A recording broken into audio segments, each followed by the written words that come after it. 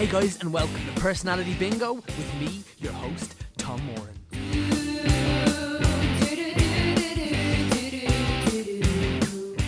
So this week on the podcast we have the brilliant Shannon Keenan. Shannon is a presenter, an actor, a YouTuber. She does it all. She's an absolute gem. She's someone that I got to work with a lot on the Facts channel back in the day, which was a lot of fun. We kind of consistently got paired together, including a specific video that I think was called Irish People Go on a First Date, something like that. And me and Shannon basically went on a hilarious first date while also eating really hot, spicy chicken wings. So I mean, if that sounds like your bag, go check that out on YouTube. Shannon's an absolute gem. This chat is gorgeous. It's surprising and it's hilarious and it's sensitive and it's really real, which I think is lovely because as we talked about a lot in the episode, Shannon is a bit mad. She's a bit weird in the best possible way. And this episode was just a really nice insight into a side of Shannon that you've possibly never seen before. So Shannon, if you are listening, thank you so much for taking the time to do it. You are a superstar. In other news, guys, banging out all the podcasts as always. So they're going to be with you once a week. And at the moment, it's kind of a nice time for me in the sense that I'm not doing any acting work at the moment, which is so funny. It's kind of the first time really since drama school, and it's kind of by choice, which is nice as well. Obviously I would love a job, but I'm kind of just waiting for the right thing to come along now after the brilliant summer we had with Coppers the musical, and I just want to kind of give some time back to writing the next thing, and I'm kind of waiting to hear on something hopefully really exciting. So I know I'm being a little bit vague about it, but put your good vibes into the universe for something that I think anyone who likes this podcast would also like in a very different medium, but something I'd be extremely passionate about. So fingers crossed that something good might come of that. But as always, the podcast will arrive with you every Sunday, and I can't wait to bring you some really exciting guests over the next few weeks. And obviously it's always lovely to have some of the old Facts crew and some of the current Try channel on the podcast. So guys, without further ado, please enjoy the wonderful Shannon Keenan playing Personality Bingo with Tom Moran. Tom Moran's Personality Bingo. Tom Moran's Personality Bingo.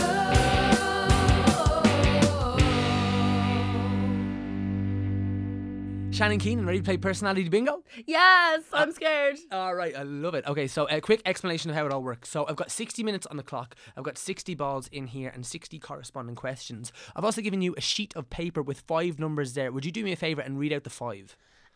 4, 9, 22, 33 and 52. Excellent. Do me another favour. Will you pick a 6th number, something between 1 and 60 that's not already there? Okay, I'm going to go with 10. 10. Nice. Mm-hmm. Any reason? Because my birthday is the 10th month, October. Ah, lovely. I like it. And I should say that if you do get all 6 numbers, if they do pop out, you get to tick them all off. That means the tables are turned. You get to ask me any question in the whole wide world. I'll give you the totally honest answer. I wish I hadn't known this before because I needed time to prepare a juicy question. I'm sure you'll find one. Okay. I have complete faith in you. Okay, I will try my best. I will search my brain board. All right, here we go. All right, first out the gate, we have number 16. Number 16, do you have it? Number 16, I do not have it. No Raging. worries. It's a long way to go. Yeah. What kind of teenager were you? What kind of teenager was I? Oh Yeah. my God. I was like the weirdest teenager ever. I was very emotional. I was a very emotional teenager, but in school I was also like the outcast. Okay. Like I didn't have a clique in school. I was actually the girl that invented a clique in school. So basically all the outcasts that didn't make the goths, that didn't make the, the mouths over there, or the girls that always went on the Mitch or whatever, they came to my table. I just seen them kind of floating, not knowing where to go, and I was like, hey, come over and eat with me, which was very funny in the end because we actually had a table full of mixed personalities because it wasn't a clique. We didn't all like the same thing.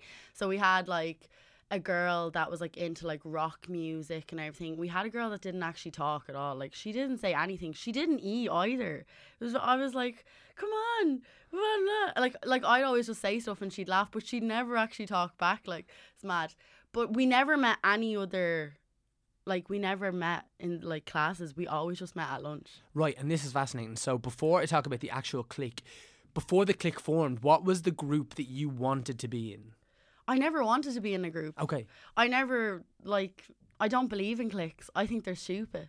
I know that sounds probably weird because, like, life is about cliques. But I don't like cliques. I think they're wrong. Like, in every class I went to, that's when the cliques were kind of divided because all the cliques met up at lunch. Whereas when you went back to class, you were kind of separated from your clique because your mate might be in a different class because our school was really, really big. Like, they had, like, thousands of students. And it was an all-girls school as well, so the bitchiness really came in, but I'll talk about that later. Yeah, so when we were in class, there wasn't really cliques in class, so I just talked to everybody. Like, it didn't matter if you sat with them at lunchtime, I'd be like, hey, like, what's the story and everything, blah, blah. But it's like sometimes they knew, like, oh, she's not in her clique, so we can't talk to her, like, she's below us kind of thing.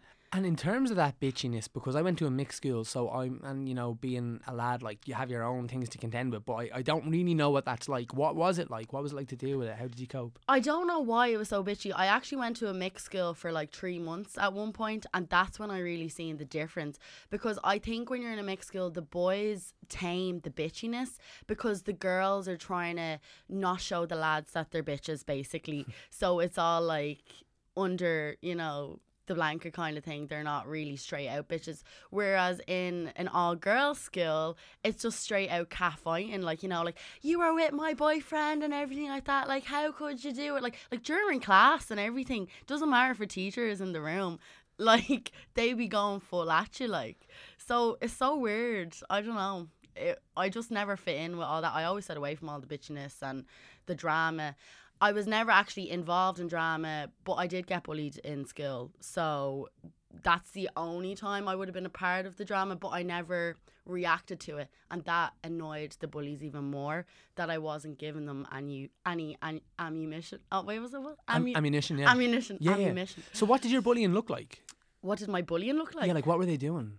Oh, so, well, I was, like, clever in school, believe it or not, for a natural blonde, I actually was good on paper. And, like, I always set up the front of the class because I'm as blind as a bat, like. So even when I had my glass on, I couldn't see the board. So I always set up the front, and all the messing always went on at the back, and, the cliques and the bitchiness and whatever, and they weren't learning. So I was just like, I'm going to stay out of that anyway and sit up the front. Avoid it at all cost. And you obviously feel safer when you're at the front if you're, like, being bullied. But some girls would, like, get, what are those, thumbtacks, the pins? Mm.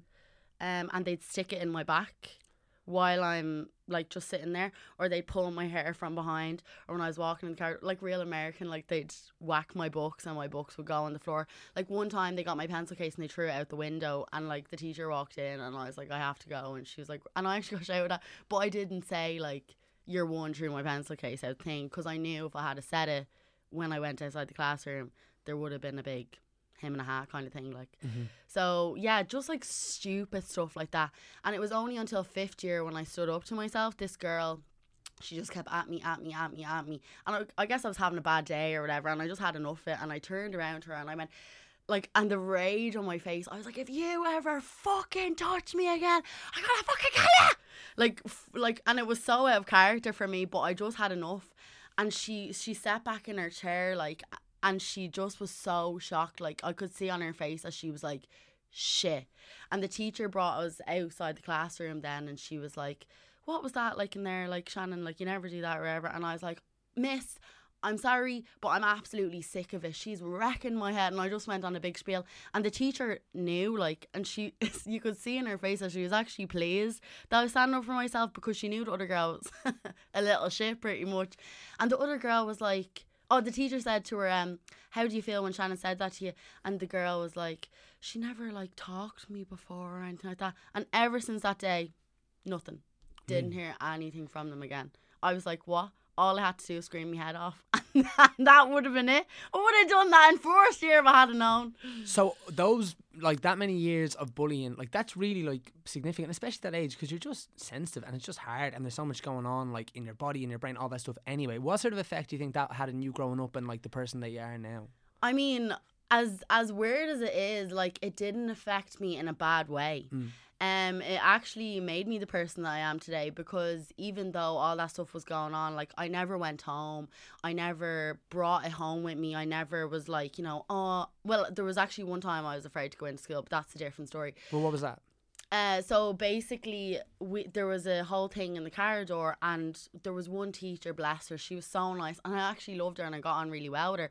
One of the bad girls, I will call her, called her Shrek one time, and I repeated. She went, "Oh my God, Shrek," and I repeated, and I went, "Oh my God, like, you know, oh, Shrek," like, I can't believe she called it that. But the teacher heard me saying it and not her saying it.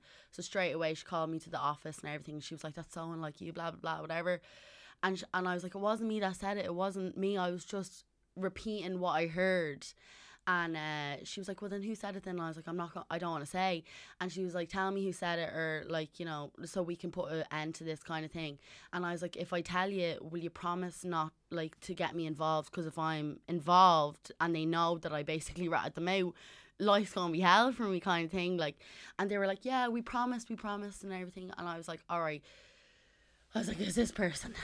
And like, I have no loyalty to this person anyway, so I was just like, "Right, Grant, in the end, it'll all be sorted, I'll be off the hook, and whatever, that'll be dealt with." But they basically fecked up because they called her to the office. I was sitting in the office, and before they got rid of me, she walked in and seen me sitting there, so she knew I was involved then. And after that, then my life was pretty much like hell in school. I was crying at home. I didn't want to go into school because, like, it's so funny because the alpha male of the bully pack was a very small girl. Like, she was smaller than me, like, and I'm 5'5" or something. So she's smaller than me. So when she'd be in my face and all, she'd be on her tippy toes. Like, it's laughable. Like, I used to just find it amusing. I never talked back to her. I just found it amusing and brushed off my shoulder because I didn't care. I knew there was a bigger thing why she was attacking me, basically. But the people she was with were like sixers, and they were bigger than me and moutier than me and whatever. So that's what scared me, because when they came together, it was very intimidating, it was very scary, and there was talks of like, "We're going to get you after school and we're going to hop on you." And like, at this point, I would have never been in a fight. I would have never hit anyone because I'm not like a really violent person or whatever. So I was just like, oh my God, I don't know what to do if a fight happens and if they're all on top of me. Like, and I don't have like the only friends that I kind of had in school was the clique at lunchtime. And I'm not going to just be like, "Girls, will you, like, you know, defend me?" and whatever, like, because I just wasn't going to bring anybody else involved. It was kind of my thing. I had sorted out myself. And then my dad ended up coming in, ended up getting sorted and blah, blah, blah. But those few weeks were just like, ugh, stressful. And like, did it ever get physical, or have you ever been in a physical fight? No, thank God. I never got physical. I never got in a physical fight. To this day, I've never been in a physical fight until I went to Mayo one time for my friend's birthday, and a fight happened there, and I was trying to get them off my friend, and then I ended up getting like reefed out of it. So that's the only time. Boys or girls? Girls are vicious. Like, they are vicious. I don't think boys would like kill you if you're a girl. Well, they shouldn't anyway. But girls' fights are just ridiculous because they actually pull your hair and everything. And like, I was like a mammy in the situation. I was just going over, you know, to be like, "Hey, get off my friend. That's not nice," you know, like using my like words instead of my actions. But so then I had to use my actions. So then I actually tried to pull her off, and then her friend seen me pull her off, not even pulling her hair or anything. So then she came and pulled my hair, and she actually pulled my hoop out of my ear, like a hoop earring. Jesus. And I went, "Hey, that is bad form." Like a mom or something, like, that is bad form. Like, who says that in the middle of a scrap? That is bad form. What was she trying to do? Pull my earlobe out? Like, it's ridiculous. Like, can everyone just take a step back for a minute? Like, rewind this. Like, people are crazy. People are crazy. Right, let's have a spin. Yeah. All right, here we go. Number 24. Do you have it? 24. I don't. I'm 22. No worries. Number 24. The question is, what is your definition of success for yourself? What is my definition of success for myself? Oh my goodness. These questions are very deep on a morning, isn't it? Like, yes, my brain's not even awake. Okay.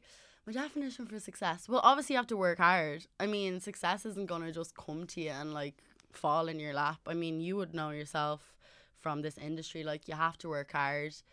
Content. You have to have good content. And I don't know, drive. And you need to be a good boss. I mean, if you don't have the initiative and the drive in yourself as a person to wake up every day and go out and get what you want kind of thing, I guess you're not going to succeed. I mean, a lot of people have this vision of like, oh, I want to be a movie star and I want to be this and everything like that. But they don't have the drive to back it up and to go out and get it. They just feel like they should have it because they went to college and they're entitled to it kind of thing.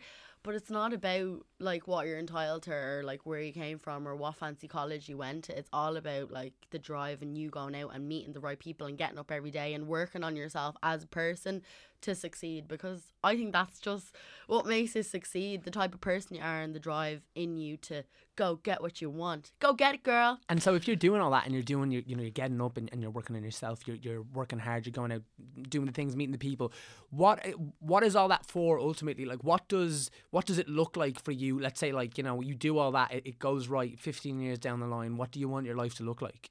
Well, me personally, I'd love to be a full-time presenter. Right. Like that's my ultimate goal at the moment. Like right now I'm working on RT and I'm doing a radio show. It's a hip-hop show every Friday. So that's where I'm starting at the moment. I have the hip-hop show every Friday and then I have my YouTube channel Shenanigans every Sunday, and I started that originally to practice presenting in front of camera, to get comfortable with it. So if an audition ever came up, I wasn't like freezing in front of the camera being like, my name is Barbara. No, Shannon. You know what I mean? Like, that's why I originally set it up. And then also, like, I get to come up with my own content. I get to see behind the scenes of events. If I bump into a celebrity or whatever, I can interview them, and I'm just using my skills all the time. And it's exciting and I love it. Like, do you know what I mean? So although I'm getting up and I'm working on myself and I'm working on a website and like, doing like, demos for radios and like show reels for like visual presenters and stuff like that every day, like working, like I might not be in an office in a job getting paid every day, but I'm at home working on my computer, working on myself every day for my dream job at the end, basically, kind of thing. So yeah, I hope someone hire me. Yeah. So obviously you went to school and you trained as an actor, right? Yeah, I trained as an actor, so absolute flip, like. Yeah. So and like how? Because like you, I mean, my two passions are main ones. I love doing the podcast now, but like I love writing and I love acting. They're the two things I love, right? Do you, and like obviously one of your first loves was acting, and now you found these other loves like the YouTubing and the presenting, which is amazing. Is there ever a part of you that, because obviously you're still doing acting, so it's not like you don't do that anymore, but is there ever a part of you that feels like you're betraying your first love or anything like that? I mean, I've always actually wanted to be like a presenter and stuff like that, and like even my mom and dad, like ever since like I was younger, they'd be like, oh, you'd be like really good at that, you have the kind of personality. But I was just kind of like, yeah, but I'd like to be an actor and study acting and stuff like that, because I thought it'd also be really good for me to kind of get me out of my shell and stuff like that. And also you get qualifications to teach kids, and it's always a good way to get money on the side while you're doing your kind of artistic jobs, because we know artistic jobs don't necessarily pay sometimes. Sometimes you just do collabs kind of, with these big people because you're like, yeah, it'll be good for me. It's a step in the right direction, but you mightn't be paid for it and stuff like that. So you do need something on the side to keep you kind of ticking over so you can feed yourself, you know what I mean? Because you can't survive on noodles or like beans or whatever. So yeah, I got the qualifications to teach, so I actually teach kids as well, like on the side, which is great, and I love doing it as well because I'd even like to be a children's presenter and have like a kind of kid show and stuff like that. So to go to college and to study drama really like opened my eyes and gave me more confidence in myself, so I'm able to teach as well, because if you can be in shows and the stress that goes into it, the learning the lines, the costumes, the character, what word am I looking for here? We'll skip it because I can't remember it. But everything that goes into basically performing. And then when you're teaching your kids, you know what they're feeling, you know what they're going through, because you've done it yourself when you're going through college. So back to your question anyway, do I feel like I'm betraying my first love? No, I don't, because I still get to do drama on the side every now and again, so it's kind of like the best of both worlds. Yeah, sweet. Right, let's give it a spin. Yeah.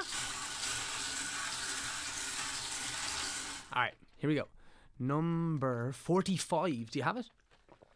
I don't. I feel like I'm definitely not going to win.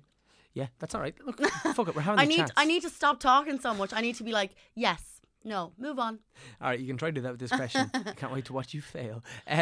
With the benefit of hindsight, was there a catalyst moment that made you want to pursue, like, whether it's presenting, acting, anything in that like field of performative stuff? Was there a moment that like you look back on, like, that was the moment? Was there a moment? I mean, I think when I was in school and stuff like that, like, you know, how I dealt with stuff, how I dealt with bullying or whatever, like, I was the performer kind of thing. Like, if people were sad or whatever, I'd put on a show, I'd tell a few jokes, and it'd make them smile, and I seen the reaction, and it made them happy. And I kind of got the feeling that that's what I kind of want to do. I want to be involved with people. I want to bring happiness. I want to entertain, like, you know, kind of thing. So yeah, like, probably like how I deal with certain situations, I wouldn't. Like, if I was being bullied, for example, I could have just been like, oh, do you know, whatever, and been walking around. And that's fair enough. Like, I mean, everybody deals with things differently. But how I dealt with it was, I'm not going to let it affect me, do you know what I mean? It's obviously coming from a place in them that they're feeling down.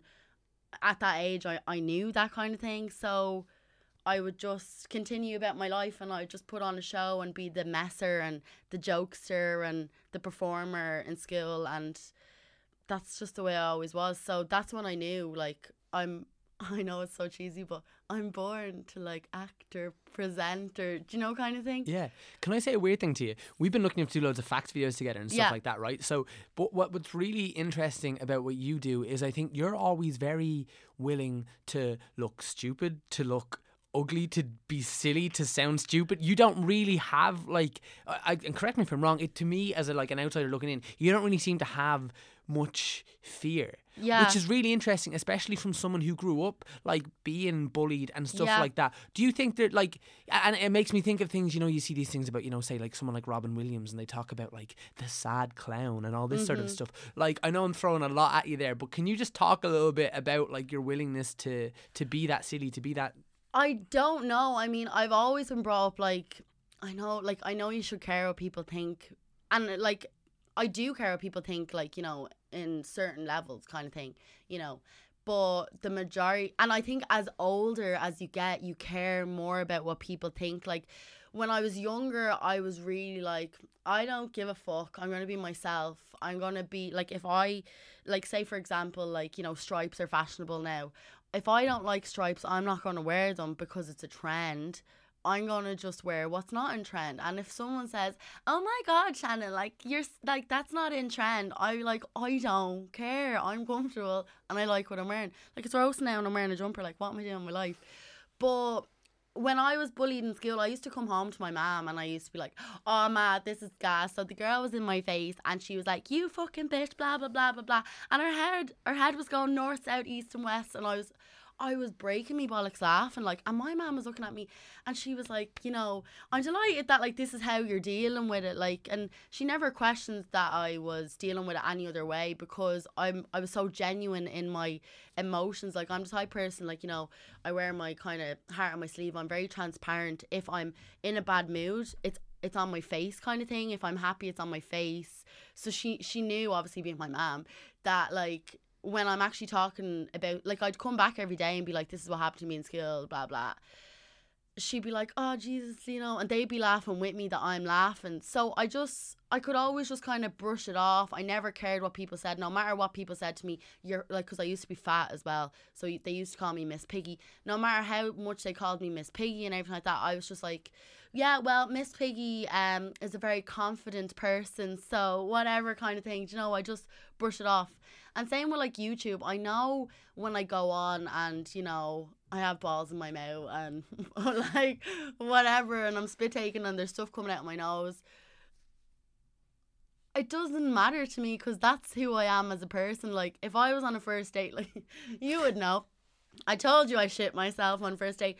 Like, that's how I'd be. If I was on a first date with a lad, like, and, you know, girls would be like, I'm not going to order spaghetti because it'll be all down my face. I'd be like, you know, I'm going to order spaghetti because I really want the spaghetti. And it will be down my face. And I'll be like, oh, sorry, it's all down my face, blah, blah, blah. Like, but whether they like it or not, if they like it, they can come back for more. If they don't, they can go away. That's how I know if people like me or they don't like me, because I'm just going to be myself. Like, Yeah, have you had many like dates that have gone that way? yeah.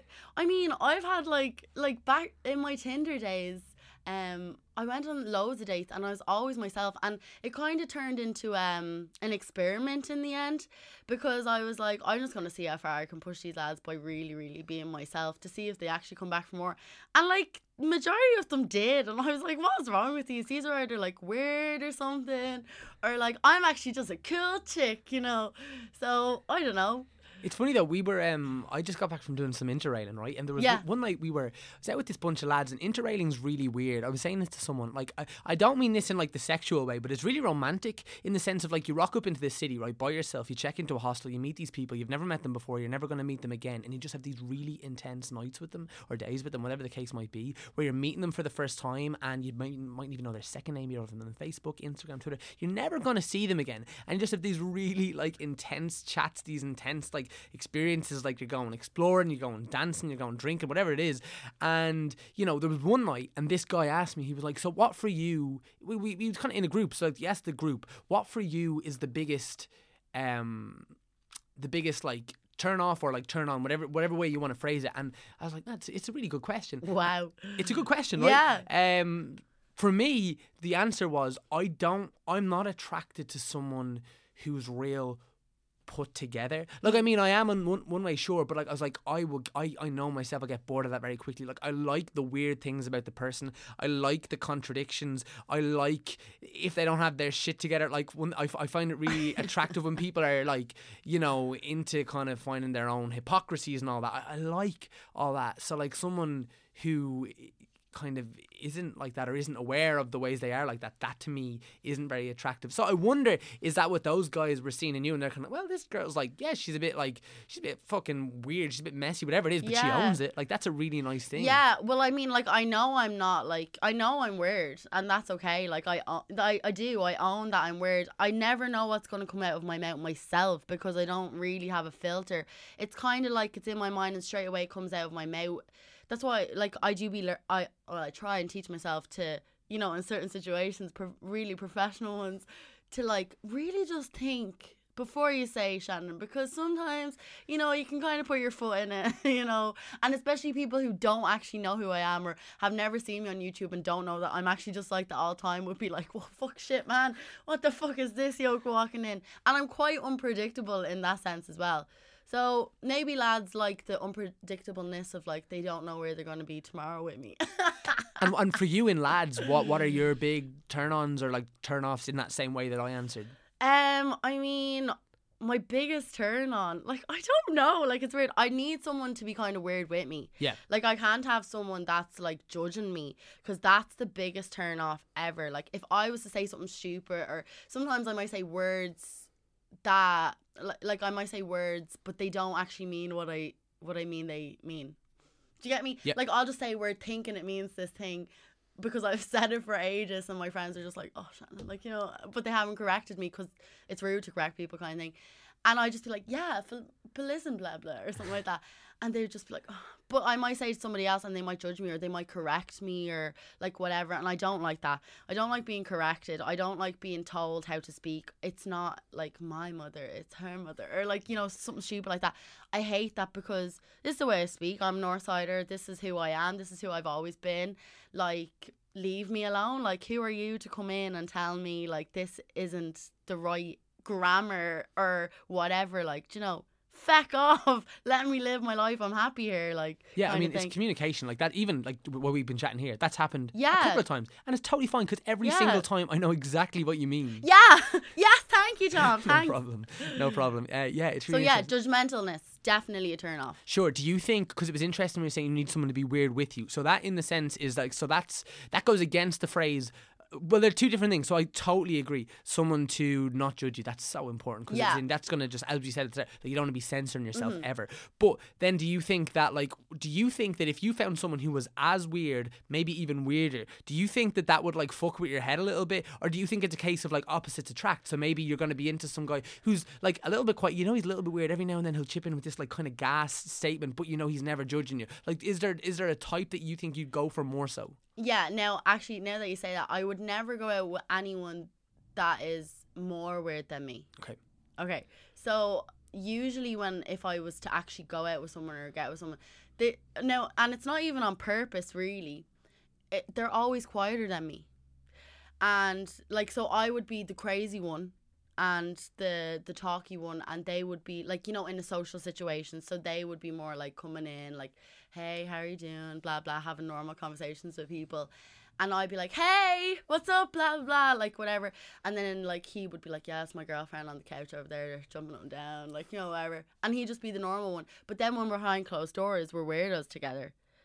Do you know what I mean? Yeah, I do. So I mean, in all of my experience of going out with people, whatever, my other half has always been less weird than me on the outside, but behind closed doors, equally as weird as me. Okay, are you in a relationship now? Yes. Does your current boyfriend ever have like, what's his relationship to your like YouTube channel and your like working like Fact to Try or your own channel yourself? He's actually really not, he's not used to it.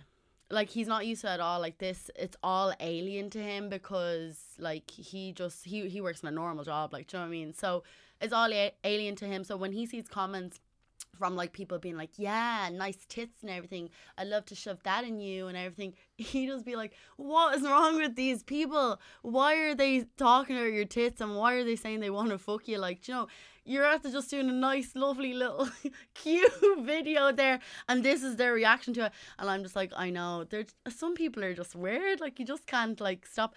But it's so funny because my audience, like, because you can, like, look up the analytics, isn't it? Of that, is that the word? And my audience is mainly, like, 30-year-olds to 50 male. Really? Yeah, 30 to 50 male. I thought I'd be having like real young people on there because my content is quite like young and child friendly. I try and keep it that way. But yeah, 30 to 50-year-old men. So yeah. Yeah. They're just like, this looks less suspect than Pornhub. Yeah, I know. Like, and I don't even mind, but I don't go on and be like, hey, you know, like, and I don't wear like low tops deliberately. Like, I always try and like just be my normal, like, I just wear whatever I'm wearing on that day kind of thing. Yeah. So, yeah. It's weird. Right, let's give it a spin. All right, here we go. Number 47. Do you have it? 47. No. No worries. Number 47. The question is, what do you think people's first impressions of you are? First impressions of me. I hate all them questions of like, what do you think people think of you? Why do you hate my question? No, like no, but like honestly, nothing against your questions. No, but why is that? No, do you know, like, when I don't know if you're doing an interview or something like that, and they're like, what is your best qualities about you? Like, and you have to sell yourself. I don't know. I always feel real like awkward with those questions. No, I don't want to know about your best qualities. I want to know what you like. You know the way you we've talked quite a lot about how you think you're weird. Yeah. Okay. So like, and you also talked about in a professional setting, if you're meeting someone, you will try and maybe tone it down a little bit. Yeah. So do you think that you fundamentally come across as a fucking weirdo? No. Okay. I don't think so. I don't think I come across as a weirdo because, I mean, I can tame myself to the best levels. I find if I'm in like a professional situation, sometimes I get lost. Because I'm conscious of what I'm saying. I'm conscious of my actions. So I find sometimes my personality might actually get lost in that moment, and then I walk away feeling I didn't really do myself any justice there because I wasn't really being myself in a situation.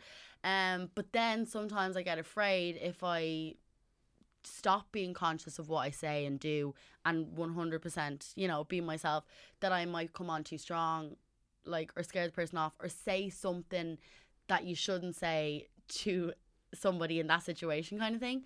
But I have been told by people, like, people either like me or they don't like me straight away, like, you know, because I'm either like a head melt or else she's different and cool and I'm going to get on board whatever she's done. I've had people say, like, you're weird, but, like, in the best way. Like, you're crazy, but in the best way, kind of thing like that. So, I mean, yeah, people either like me or they don't, kind of thing. It's interesting about that thing of, like, you know, work meetings and stuff, like, because I have a feeling that, like, say, you know, you have the presenting job on RT now on the Fridays, which is amazing. But I have a feeling the reason that, like, out of anyone they could have given that job to, they gave that job to you, is because they like the fact that you're a bit weird, and they probably like the fact that sometimes you say the wrong words, and they probably like the fact that, you know, all the things that make you like, you know, different and quirky and wrong for a lot of jobs will make you really right for specific jobs. Yeah. So it's kind of like if they're not on board with the real you anyway, well then you don't want that job. Yeah, true. But I find when I'm actually on radio, I'm 100% myself. Like I'm like, well, yeah, whatever. But it's when I'm off radio and then I'm in the actual like situations, like talking to these people, then I'm like, oh my God, you know, I can't say the wrong thing to this person because that could ruin me. It's just kind of a little thing in your mind that you feel. But that's probably just me overthinking. Do you know what I mean? Just overthinking. I find the older I get, the more I overthink. Whereas the younger I was, I know it's weird, I didn't think, you know? And that kind of stood for me because it got me more places, because when you overthink things, you kind of talk yourself out of things. Whereas if you don't overthink things and just go in and be like, I'm the shit, you kind of progress kind of more. So I think that comes with old age, and then like all the social media and all of that stuff, like everything just makes you overthink. It can be very intense sometimes. Like, so presenting a show on RT, especially for people listening from other countries, RT is our national broadcaster. It's quite a big deal. yeah. How did that come around for you? Because that wouldn't be your background. Yeah, I know. It was amazing. Like it was just faith kind of thing. I was working for myself at Electric Picnic for shenanigans, like getting the behind the scenes and interviewing like Vox Pops and stuff like that. And I bumped into my co-host Iman Adama. You know him, don't you? I do, yeah. Yeah, he was on Fax. I bumped into him and he was actually working for RT at the time, like interviewing like the acts and stuff like that. And I was like, hey, oh my God, like blah, blah, blah. I was like, that's amazing what you're doing and everything like that. I was like, I'm also working for Shenanigans. Like, maybe you can get me an interview as well. What, you know, like trying to like pull a few strings and everything. He was like, yeah, I'll try my best, whatever, blah, blah. So we ended up meeting up again, and I was like, oh, it's Deli, you're working RT, blah, blah. And I was just like, yeah. Meeting up at EP or like for coffee or something? No, yeah, like at EP, like the next day kind of thing. Like he was working there like time, so we did meet up for lunch, whatever. And I was like, yeah, like, you know, it's great that you're doing that, whatever. And he was like, yeah. And then we're just having chats normal grant. Skip on to a few weeks, he was actually doing the radio show with two other girls. And so one girl, it didn't work out. They sent in the demo, the producers didn't like it. Another girl also didn't work out, sent in the producers, they didn't like it. And then because I was just talking to him at Electric Picnic, I was in his mind, he knew if this is something I wanted to do, wanted to pursue. He called me and was like, hey, would you be interested in coming in making a demo, because there's an opportunity, if the producers like it, then we could have a show. And I was like, yeah, I want to come in yesterday. Like, I was so excited. I was like, this is great. So then I went in. I was a bit nervous, but I kind of felt it in my blood, like that this was for me kind of thing. Like, I was like, I'm ready for it. Like, I was born for this. Like, went in, did the demo. Like, we had all different segments and everything. Showed it to the producers. The producers loved it straight away, and they were like, yeah, you go live in 2 weeks. And I was like, what? We go live? You want me to talk live? Okay, right, grand, that's fine. And that was just it then. Like, it just happened from there. It was great. Yeah. Well, actually, can I ask you, you know, this morning you text me like, do we go out live or do we go out pre-recorded? Yeah. Why? Because we do the show live all the time. So I was kind of like, if I make a mistake, it's live. So I was just getting mentally prepared, like, right, this is live. So, or else if it was pre-recorded, I knew you could edit it if it was shit. Yeah, I don't know, fascinating. All right, interesting. Just cut it all out and let's record again from the top, okay? From the top, all right. Here we go. All right, number 30. Do you have it? I don't. I have 33. Oh, man. This is such a fix. Does anyone ever win? No one's won yet. Someone's got 5 out of 6. No one's got 6. 5 out of 6? Yeah, so like it I is. haven't even got 1. I know it is possible. But I have a question for you. Right. What's your worst habit? My worst habit. I really like how you repeat every question I ask. Oh, sorry. Is that annoying? No, it's really funny. I love it. Please keep it going. It's in my... Because I have to, like... My mind is like... Yeah, no, it's a good, like, buying time tactic. What is my worst habit? 10 hours later. What is my worst habit? I don't know. like a habit that you do like physically or like in with yourself kind of thing? It just sounds like you're talking about masturbating now. Oh God, no, Tom. Like, I mean, my personal worst habit that no one would know about would be overthinking. Okay. So that would be my personal worst habit. My external worst habit would be laughing. Like laughing at like stupid situations or like nervous laughing or whatever. Like, what else would I do? I don't pick my nose. I actually did a shenanigans with my mom there, and we were talking about what is your worst habit. It was Mr. and Mrs. but mother and daughter, and she was like, you have this habit that you did ever since you were a kid with your nose. And I was like, Mom, I didn't pick my nose. Like, what are you talking about? Like, you're ruining me. And she was like, no, you're fucking worse than your fucking nose. Wait until you see it. It's out. And it basically, when I was a little girl, I used to have a BB, which is a blanket, right. And it had like little bits of thread on it because I kept picking, and I used to just sit there and I used to just like rub it up my nose, and like I did it like all the time, like I just, no matter where I was, out in the public eye with my nose, like at home in bed, blah, blah, just like, and I had this BB up until like the age of like 12 or something. Like, oh my gosh, 12 years of age sleeping with this BB that you've had since you were a kid, like that's bad form. I put it into a box though, and I still have it. It's very moldy now, but yeah. Yeah, I love it. Yeah. All right, let's give it a spin. All right, here we go. Number 53. Do you have it?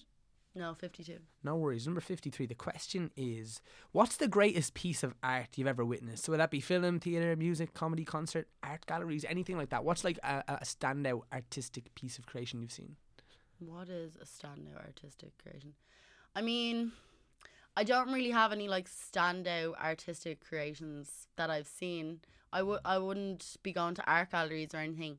I can appreciate art and obviously theatre and stuff like that, but I'm more like views. That's what kind of gets me and takes my breath away. Like, sometimes I might see a view, like if I'm out on a walk or a hike or whatever, and like, I don't know if you feel the same way or I'm just a weirdo, but you ever get when you look at something and it's so beautiful that you could just cry? Mm-hmm. Because you're just like, it's so great to like be alive and like be looking at this now, like, and I can't believe it's real, like, and it's actually there kind of thing. Like, it's just like, that's like real and it's so beautiful. Like, it just makes you emotional. I was living in France. I was touring with a theatre company, and I used to run around the mountains and whatever, like, because I was training for a run then.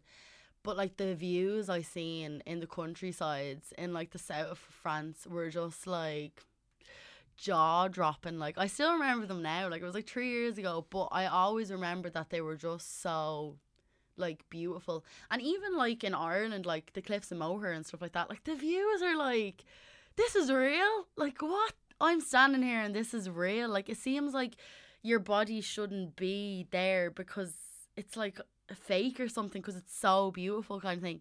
So as far as like art and stuff like that goes, like the best creation and artistic thing would be real life views. A fucking great answer. What do you think it is about like cliffs and the ocean and mountains and forests? Why do we have that much of a visceral response to them? I don't know. I don't know why views move me so much, but they calm me. I don't know if this has anything to do with it, but I'm a water sign. So I always like love water and the sound of water, and I think maybe it's an Irish thing as well. Like, you know, when you're going to bed and you can hear the rain on your window and all, like, it soothes you and it makes you feel happy and relaxed and calm and at home kind of thing. So when I'm looking at like views of like the war and stuff, it's like, no matter what you're thinking or how bad your day is gone or like, you know, anything, you can just like leave your own body and you're literally just floating there in that moment, looking at this beautiful view, and all your worries just go away. Like, you don't need to pay money for a counsellor or anything. For me personally, this is the counselling right here kind of thing, you know. So I don't know. Have you ever paid money for a counsellor or a therapist? No, I haven't. No. Yeah. Not yet. Yeah. The time is young. I think friends are great for that as well. Like, you know, like say if I'm having a bad day and I'll meet up with my girls, like we'll be laughing our heads off, we'll be talking about stupid things, and I'll tell them what my problems is, and they're like, I feel the same way. I cried about that last week too, and you're like, we're normal, but we're crazy together, you know, kind of thing. So I think friends are good counsellors, and then like the likes of going on walks and stuff like that really helps clear your mind. Like, because sitting watching telly, being on your phone, scrolling through, looking at everyone's life, you know, that's not going to help you if you're feeling mentally down on yourself, because you're just kind of turning into a robot, or like diving into other people's like problems or whatever, like to distract you from your own. So I think talking about it with your friends, or just going to walk with your own thoughts to clear your head, is the best. Well, for me anyway, it is, but everyone deals with everything differently. So Yeah, love it. All right, let's give it a spin. All right, here we go. Number 42. Do you have it? no. No worries. Number 42. The question is, if there was one thing you could change about Ireland, what would it be? If there's one thing I could change about Ireland, what would it be? What would it be? I mean, there's a few things probably. Yeah, go for it. Well, the housing crisis, first of all, it's ridiculous. It is ridiculous. It is ridiculous. Do you live at home or do you live outside of home? I'm currently living in my nanny's house right now. Right. So, I mean, I'm really lucky in the sense that I can live there and not pay the full amount of rent and be able to save for a mortgage in the meantime. I think the rent is just so ridiculous. Like, it's sickening. Like that I genuinely, as a person, would not be able to afford rent if I didn't have this opportunity, kind of thing. So I feel for people, like, because I mean, yeah, I'm paying like not the normal amount of rent, but I'm paying the bills and everything like that, and even that, like, you'd be struggling every month to get that and whatever. But like, I feel for everyone that's our age. I think our generation is like in a pickle compared to like other generations, because they make it really hard for you nowadays to get a mortgage and stuff like that. And the likes with our kind of jobs and everything, you know, if you want to go for a mortgage, you need to be like paying tax, like, you know, all the time, and be having jobs like all the time and show your credits and whatever. Like, it's hard for us in the creative industry, even more so than the normal, like, you know, retail working folk, to get a mortgage, because we don't pay tax continually, because we'll have a job here and then the job will be gone for there, and then we'll have a different job there, so it is stressful. Right. I've had stressful times thinking about it, like, so I am in a lucky situation at the moment. I don't know how it's going to last for, do you know what I mean? Like, I might have to move out like one day, obviously, but as of now I'm just making the most of it, and yeah, counting my blessings. Do you ever think about emigrating? Emigrating? Like, Oh, yeah, emigrating as in an like- emigrant, yeah. I mean, if I had to move for my career, like to England or something like that for presenting work, I would. Like 100% I would. And if I knew the job was going to financially support me to pay rent over there, 100% yes, I would. But the houses are so much cheaper in England. Like, my cousin is living over there now, and she only needs £15,000 for the deposit of the mortgage, whereas here we need €30,000. I know, like, it's a difference in, you know, euros, pounds, whatever, but it's still like massive, like, and she's earning like more as well, like, so it's like she has a really nice setup over there, so I'm delighted for that she doesn't have the stresses of over here. So yeah, like, I mean, if I could find a job over there, I would move, but I wouldn't move just because of like houses, kind of thing, because like, you love family here, like, and even though England is only, you know, literally down the road, I'd have to be with me ma and dad. Like, I'd need to know that they're there, you know what I mean? Yeah. I'm a real Irish person for that. Like, you get homesick very easily. Like, I'm moving out of home now, like, the last year, and even still I'm homesick, and like, I crave my mum and I crave my dad, like, so I'll just go over there just to sit and have a cup of tea with them, and, you know, they'll make me a dinner, and like, just to be in the same room as them, I just crave their energy or something like that. It's weird. Like, Are you an only child? No, I have a sister and a brother. Right, and what's your relationship with them? Like, are you close? Yeah, we're really close. My sister's 11, my brother's 20. Well, is it? No, he's 22 now, actually. He's not 21. And yeah, like we're really close. Like me and my brother are really close, but there's obviously a big gap between me and my sister, so I'm like more of her mother than her sister. But yeah, we get on really, really well, so we're lucky. Yeah, what's that like having a sister? Because like, especially, you know, having the conversation that we just had about, you know, the difficulties of growing up, and like she's about to go into secondary school, right? And you know, that's a tough time. Like, do you have that relationship where like you'll give her advice, or she'll tell you stuff, or she'll talk about boys and all this sort of stuff? Well, that's like, this is a whole different story, but my sister is actually well, recently not recently, it's kind of been since she's the age of 5. She basically said she was gay, and she wants to be a boy. Okay. So I don't really have the normal sister relationship with her, in the sense we don't talk about girls. Like, I don't teach her how to do her makeup and whatever. Now, she is in an all-girls school, and we've had talks with, you know, the principal and everything like that, and everything is grand, like, you know, because she's still physically a girl right now. She has a boy's haircut, and she wears, like, you know, boys' clothes and whatever, because that's what she feels comfortable in. And like, we completely support her, and she's so free to be able to talk to us about anything that she's feeling or whatever, and like, we're 100% there to support her. But like anyone, you know, we're learning with it as we go. It's new to us. We've never had an experience in our family where someone was born a gender and they wanted to become a different gender. So we're doing the best we can with what we know and how we can educate and stuff like that. Like, she's in counselling right now to talk about her feelings, and for them to kind of analyse that this, like, because obviously she's only 11, like, to get into her mind and to make sure 100% that this is what she wants to do before we make any kind of further decisions for her going forward. Because obviously we just want the best for her, and for her to be happy and not feel oppressed or whatever, and for her to be as free as being herself as possibly as she can. So like, the whole talk is about like the bullying and stuff like that. Like, I haven't had to have any chats with her about bullying or nothing like that, and there was a fear naturally, because kids aren't really so forgiving, and they actually are like quite judgmental. But no one has said anything to her. Really? No one has questioned her. She goes out and she plays with boys, and she plays football, and like, they treat her just like one of the lads. Now, she hasn't said to, you know, her friends or whatever, because we've told her, like, you know, there's no point talking to your friends about you want to be a boy, because they're at the age that they don't understand, and they wouldn't, like, you know what I mean? Like, it's not kind of, you can talk to us about anything and your counsellor or whatever, you can talk about your teacher or your principal or everything, but we're kind of like, you know, don't be going in and telling the girls in school that this is, you know what I mean? Because they won't understand as much as we're learning, and we're adults. You know, they'll be going home to their moms being like, what? So yeah, so everyone's been really accepting, and she went, like, the biggest fear for me was when she had really long hair to her bum, like beautiful long blonde hair. Absolute jealousy I had. I was like, I can't believe you're cutting off your hair, I want your hair. But yeah, she cut it off. She went into a barber's, and this was the first kind of experience she had with being rejected as a girl. She went into the barber's to get her haircut because she sees herself as a boy, and she wants to get her hair done in a barber's because that's where boys get their haircut. And they refused her. They were like, no, we're not doing it because you're a girl. And my mom was like, but she wants a boy's haircut, blah, blah, blah.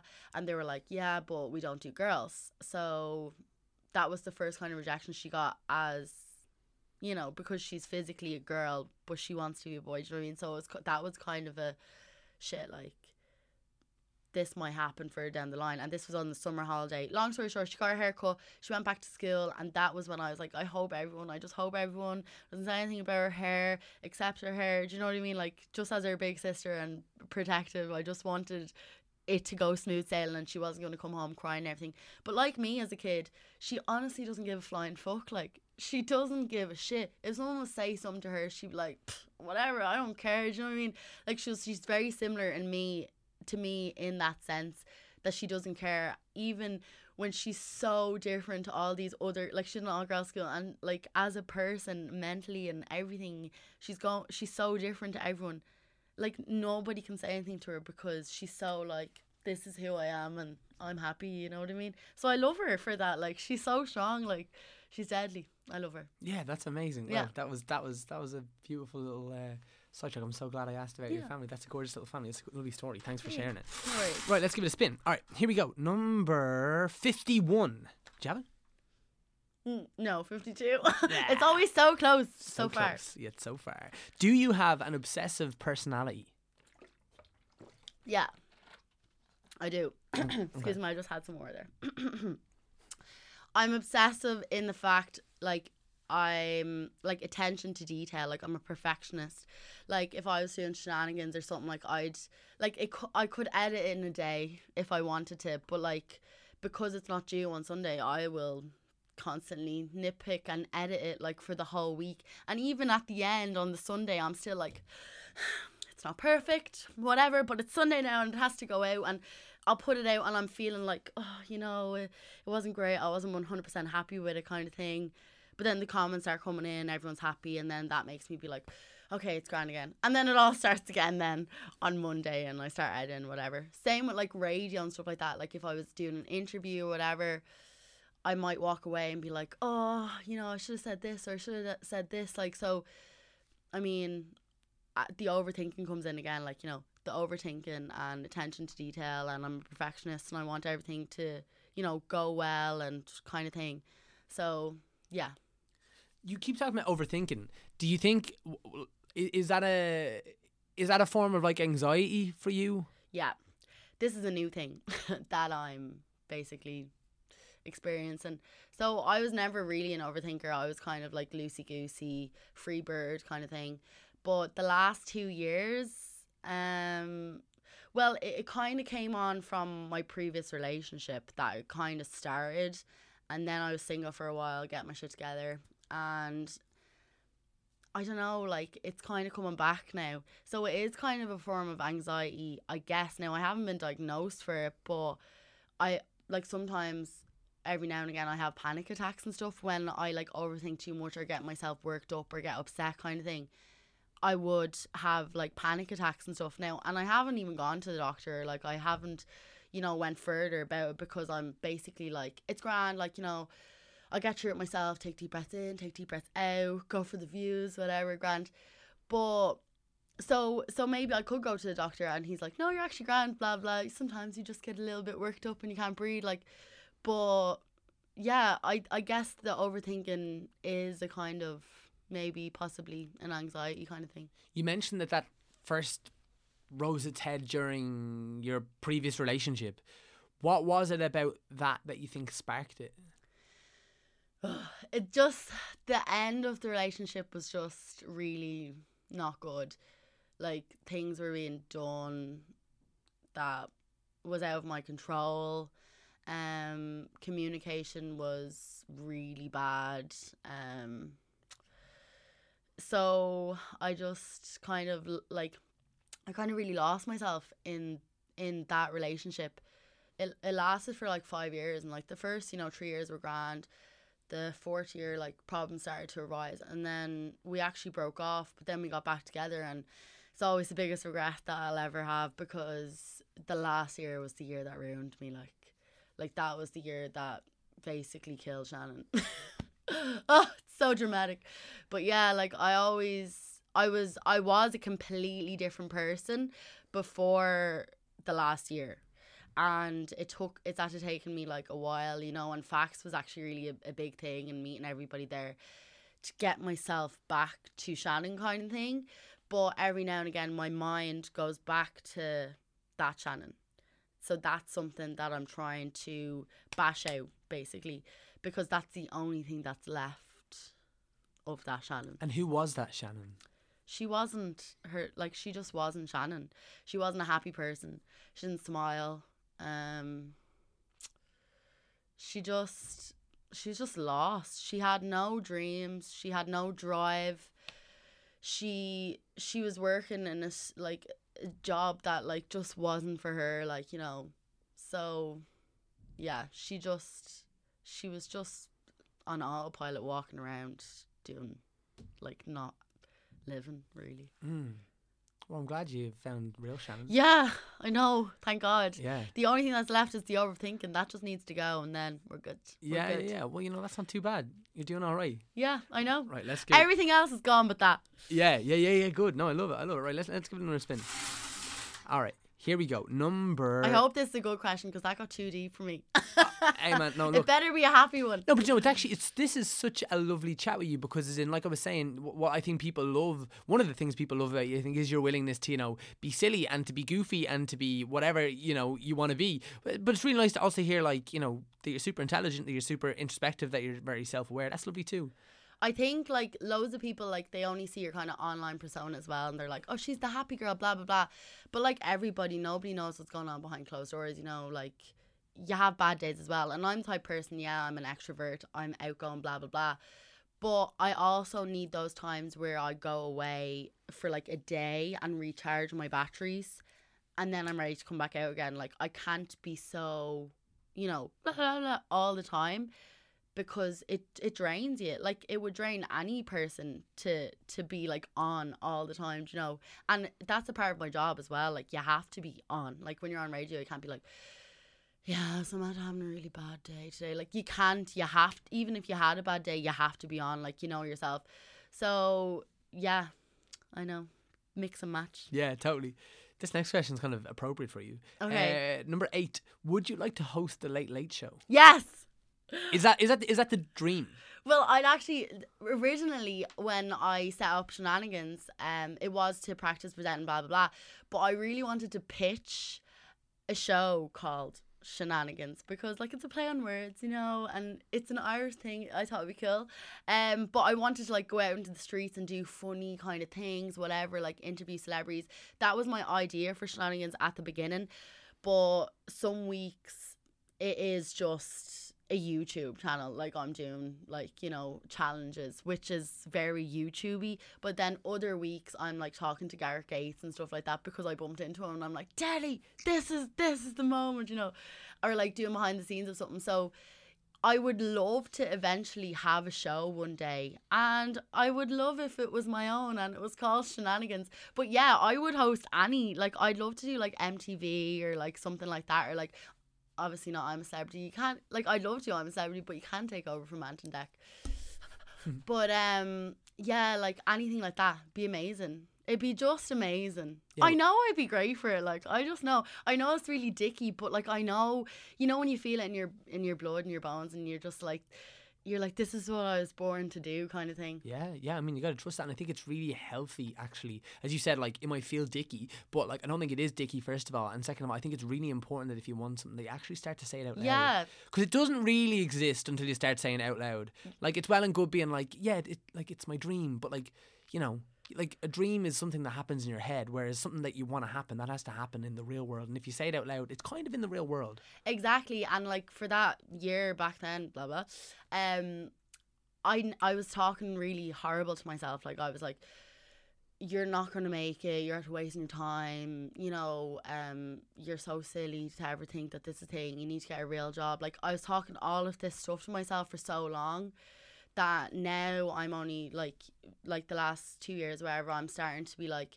you know what you're doing, you've trained for your job, you have experience in your job, you're confident in what you're doing, like, they've hired you for this reason, so like, go get it. Like, say it out loud, say it to yourself, speak nicely to your mind, because what is the thing, like, when you do say it, it does come to you, kind of thing. It was the law of attraction or something. Sure. Yeah.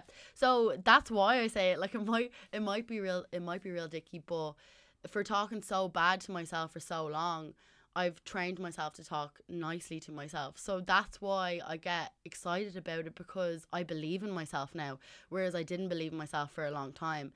So if it's being dicky to believe in yourself, well, I'll take on that title. Yeah, no, absolutely. And come here, I mean, you mentioned that facts to you, like, I guess it just feels like, because as in that's how I know you, and we were particularly paired together a lot, like, which was, we did good together. Yeah, which was interesting. It's interesting how things like that happen. So it feels remiss not to bring it up. You mentioned that it was a big part in you kind of getting back to yourself, the real you, getting away from the other Shannon that we've talked about in the third person, which I love. What was it about facts that helped you? It made me bring my craziness back. Right. It allowed me to be myself again and to just be the Shannon I always was and am. Do you know what I mean? So like the silliness and everything that you see and like the not ladiness and everything, like that's just who I was. But I was programmed before to speak a certain way and be corrected, and you know, I was kind of belittled and stuff like that. So to be there, be my own person, a single lady, free, independent woman on a mission, and no one telling me what to do, and you just had to be yourself. Like that's the job. You had to go on and you had to be yourself. Made me be myself again. I grew back to myself, and like talking to people and, you know, meeting new people and gaining new friends and going out on all these new adventures. Like it was just the best experience ever. Like it's so sad that it's over. Like we still have Try, like, but like that was a really big thing for me at that time. Like that, like Facts came into my life at the moment when I needed it the most because of all the friends that I got and the experiences, and Shannon came back.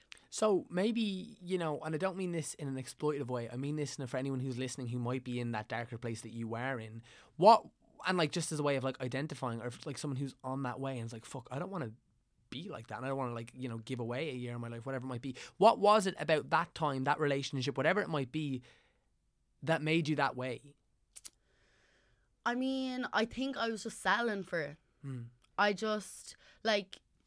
was just settling for the life that it was, and I was settling that, like, this is how it's going to be. I'm never going to be a presenter. I'm never going to be an actor. Like, this is just it kind of thing. So I think if mentally I wasn't really strong then either, because I was just settling, and I kind of cut off ties with my mum and dad and stuff like that because they were talking sense to me. I knew it was sense, but I didn't want to hear it kind of thing. So I actually cut off ties with them, so they weren't even in my life. And I was living on the other side, like, so I'm from North Side, but I was living on South Side, so like it was like far away, didn't have a car, so I kind of just felt trapped and stuff like that. Like, I should have just been like, fuck you, do you know, and I should have just went, and I should have known my worth, and I should have believed in myself more to just go, fuck this, I'm packing my shit and I'm gone kind of thing, because I wasn't being appreciated or nothing.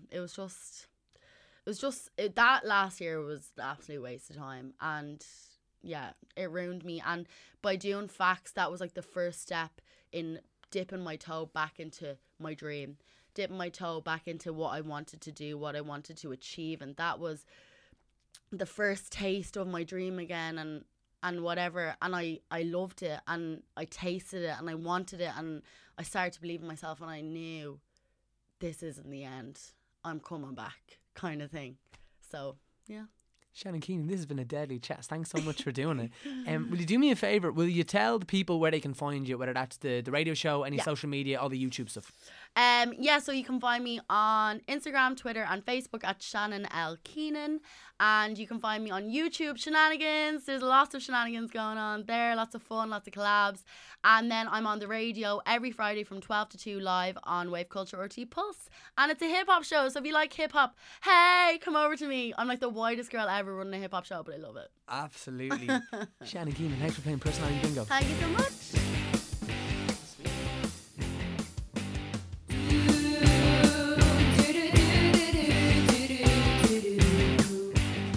So guys, that was the brilliant Shannon Keenan playing Personality Bingo with Tom Moran. Again, Shannon, if you are listening, a massive thank you to you for taking the time to do it. It was a pleasure to sit down and chat to you. I know you are so busy between Shenanigans and the RTE radio show with the wonderful E-Man and all the brilliant stuff that you are doing with the Try channel and everything. So it was a real pleasure for you to take the time to come and sit down with me. It's massively appreciated. So as always, a few quick thank yous to the brilliant Erin Lindsay, the boss woman, for mixing, editing and producing the podcast, to the wonderful Leah Moore and Anthony Manley for their brilliant theme music, and to the ever excellent Conor Nolan for our delicious artwork, and as always, a huge thank you to Alan Bennett and Paddy O'Leary for having us a part of the network. I also wanted to give a quick shout out to one of my favourite podcasts. It's the brilliant Alison Spittle Show. Guys, I'm not sure if you've come across this podcast. I'm sure you have, because Alison is kind of become a part of the culture here in Ireland, really. And she's just a real gem of a human, first of all, but she's an amazing interviewer. I mean, she's got an episode with Sharon Horgan that was just recorded at Electric Picnic that, I mean, was given a big shout out by the Irish Times. There's amazing episodes with kind of all sorts of wonderful people. There's kind of George Hook, you know, from kind of back in the day before all the scandals. So I mean, it's really interesting to see like a different side to maybe the negativity that was portrayed around, you know, some of his comments that were completely out of order. But I mean, it's nice to see just, I mean, I guess the contradictions and the nuances of a human being like George Hook. So I mean, that was fascinating. I mean, there's episodes with kind of everyone. I mean, there's an amazing episode of Tommy Tiernan that was recorded at the Vodafone Comedy Festival last year. I'd really recommend you go back and dive in there as well with Shauna Kerslake, former guest of our show, Stephen Jones. I mean, there's just loads of really great stuff to go and get stuck into. And I just wanted to give a little plug to Alison because, I don't know, just being part of the network, we were talking about it recently, there's so many great podcasts here, and if you like Personality Bingo, the odds are you're going to like something else aboard the Head Stuff Podcast Network. So go and check that out. Guys, I will see you next week for another episode of Personality Bingo with Tom Moran. Tom Moran's Personality